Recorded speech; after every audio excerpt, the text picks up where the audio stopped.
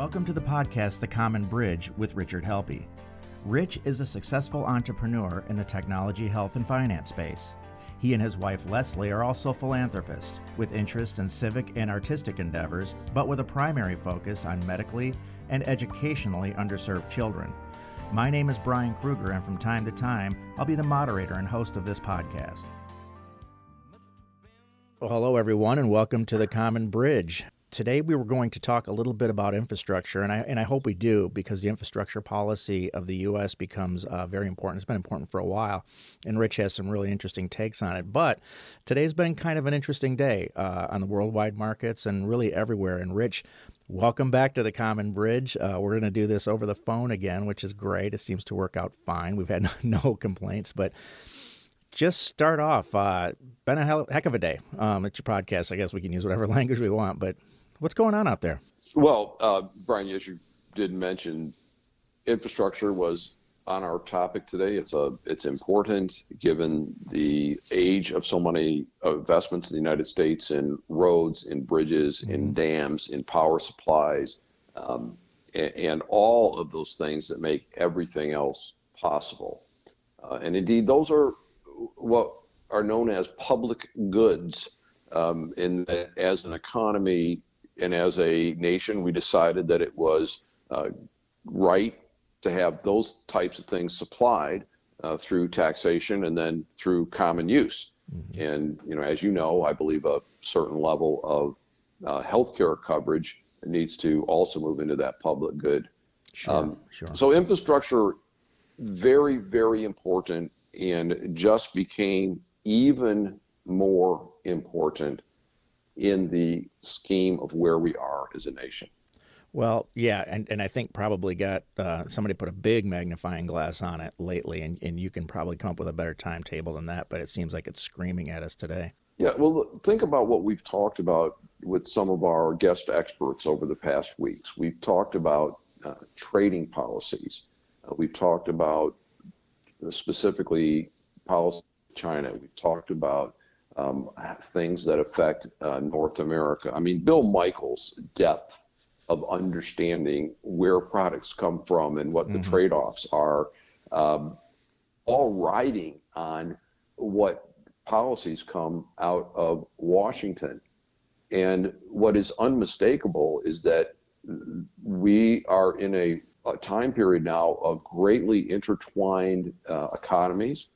It took a long time to get here. There's our long-term investments, and it's very difficult to change abruptly.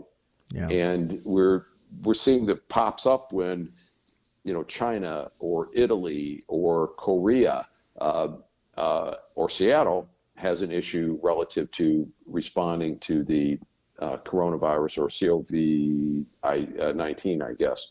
And then on top of that, we have the Saudis say we're going to cut the price of oil 20%. Yeah, we have a war that started today, right? A Saudi v. Russia oil war. Is that based on Russia's interest to get into the U.S. fracking world? I mean, do they see us as a threat on that? I mean, what do you think prompted all that?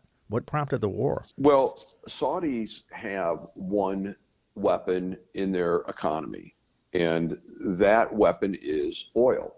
And if you remember the oil shocks of the 1970s and since then, the Saudis said, look, we're going to raise the price of oil, and that reverberated all through the economy. By the way, side note, and I think we'll get to this at some point, much of what is in the notion of a renewable energy economy is actually very good policy for independence in that if we're powering through renewables and potentially nuclear, we get off the not only climate effects of fossil fuels, but we get away from the international pressure that places that are oil rich can bring. But that's been but that's become an integral part of the world economy now. If it was just a war between those two and we didn't need the oil anymore, shouldn't that be a more isolated economic account? Why is it really reverberating outside of coronavirus? It's really reverberating on the markets today. I mean, it's dropped as of now, like $19 Well, a barrel or something. right, and part of that is that there's a price point where where there is abundant oil and natural gas produced in the United States. Mm-hmm. I don't know the number today, but some years ago, a friend of mine who is a exploration geologist, and he was like the guy that says, okay, we're going to drill here in this manner because, that's what the geological formation said. And also here's how the economics. And he said, once we got to $47 a barrel, so there's so much oil in this country that we can get out. Well, now when the price of oil falls, it starts to thwart that economic. I see. Where it becomes less expensive to bring oil in from the Middle East and than it does to have that domestic oil economy. And those are, well-paying jobs that support communities, support a lot of workers, and it would take a while to replace that. Mm-hmm. We've yet to hear from Washington as of this early day about their policy response, although I find it not believable that they wouldn't have had some indication of this, whether it be hours or days, weeks or months. And then again, why do they look at it as versus Russia? Of course, the Russian economy is a fossil fuel export economy. That is how they get their hard currency. That is how they fuel their nation. So yes, the Saudis reducing the price of the oil, it has massive implications around the world, and you can see what the markets are doing. They're reacting to it. Mm-hmm. Interestingly, I've been following Delta Airlines, which, because of the coronavirus, has gone down to a 5-year low, but it's stabilized. And airlines buy a lot of fuel. Yeah. And so we're waiting to see how all of that sorts out. And, the markets are still going to do what they do based on supply and demand. I was actually in 1997, the last time that the circuit breakers were activated during the trading day. I was actually in Boston and New York when that happened. We were in the middle of a secondary offering and woke up on a Monday to find out that Korea had fundamentally blown up economically. And there was a company called Oxford that was also in a healthcare business that announced that there was $125 million of revenue they had reported that they really hadn't made. Oh, man. Yeah. Our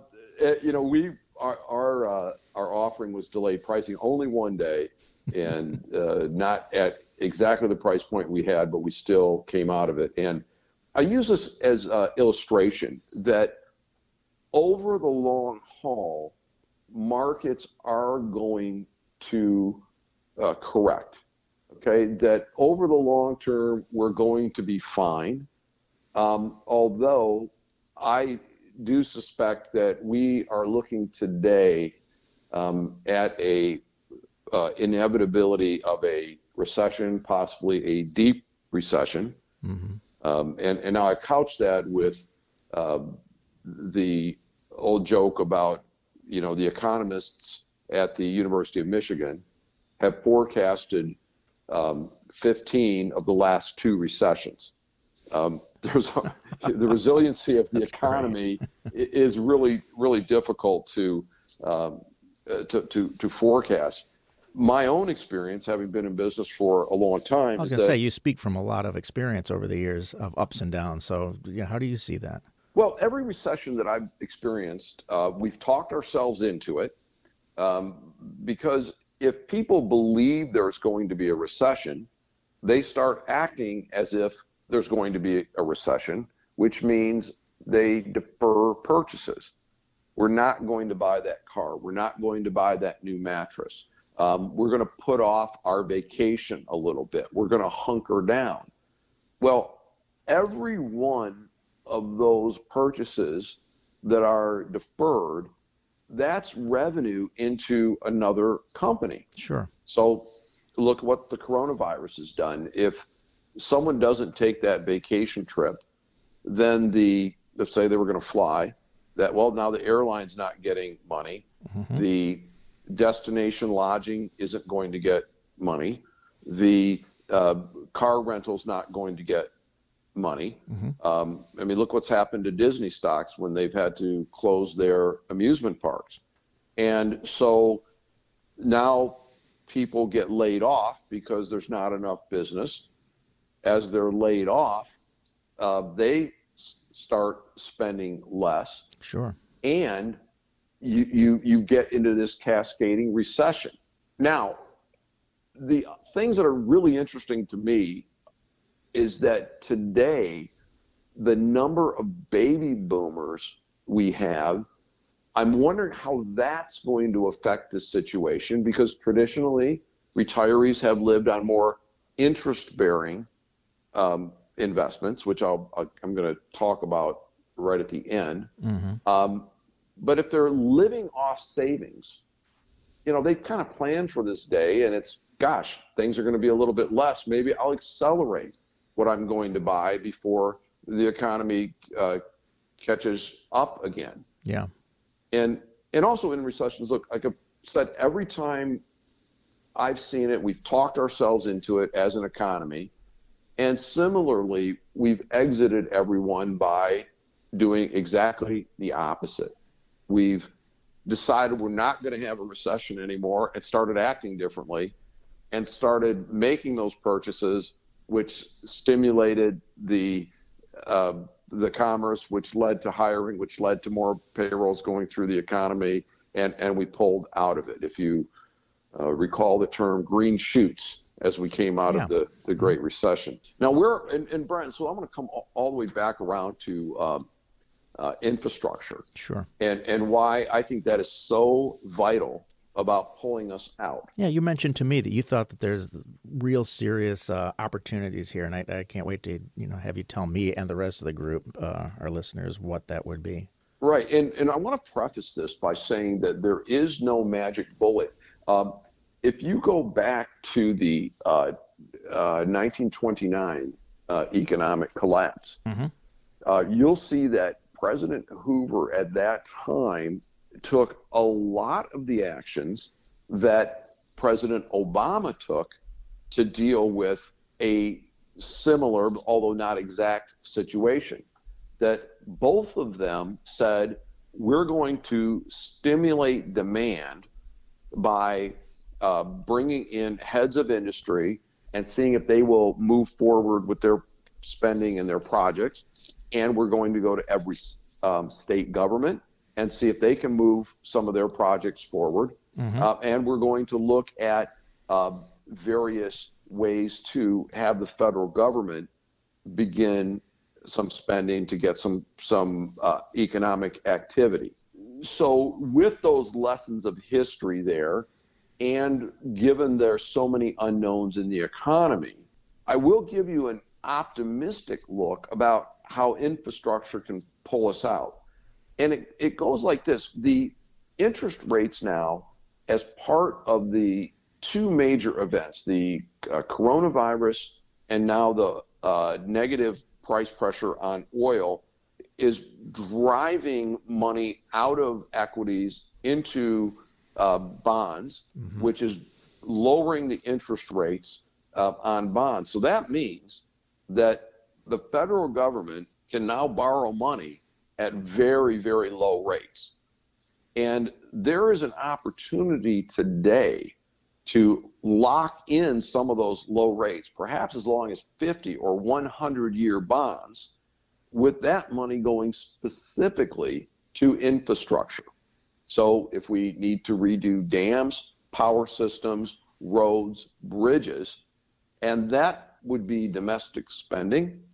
It can be legislated to favor domestic sourcing of materials Sure. and subcomponents. And certainly, all of that would put people back to work in the United States. And so infrastructure is not only desperately needed, it is now potentially our way out of what could be a very serious economic situation. And make no mistake, it would also that benefit us greatly as well. It would kill two birds with one stone, as it were. Yes, it would. And so I know that we need to come back around infrastructure, and I think it's so obvious to so many people, and you wonder why it's not done. And again, I think the villain in this, the culprit, it is our partisan party politics. It's still people want to argue over the results of the last election. We're not going to solve it going to the polar extremes.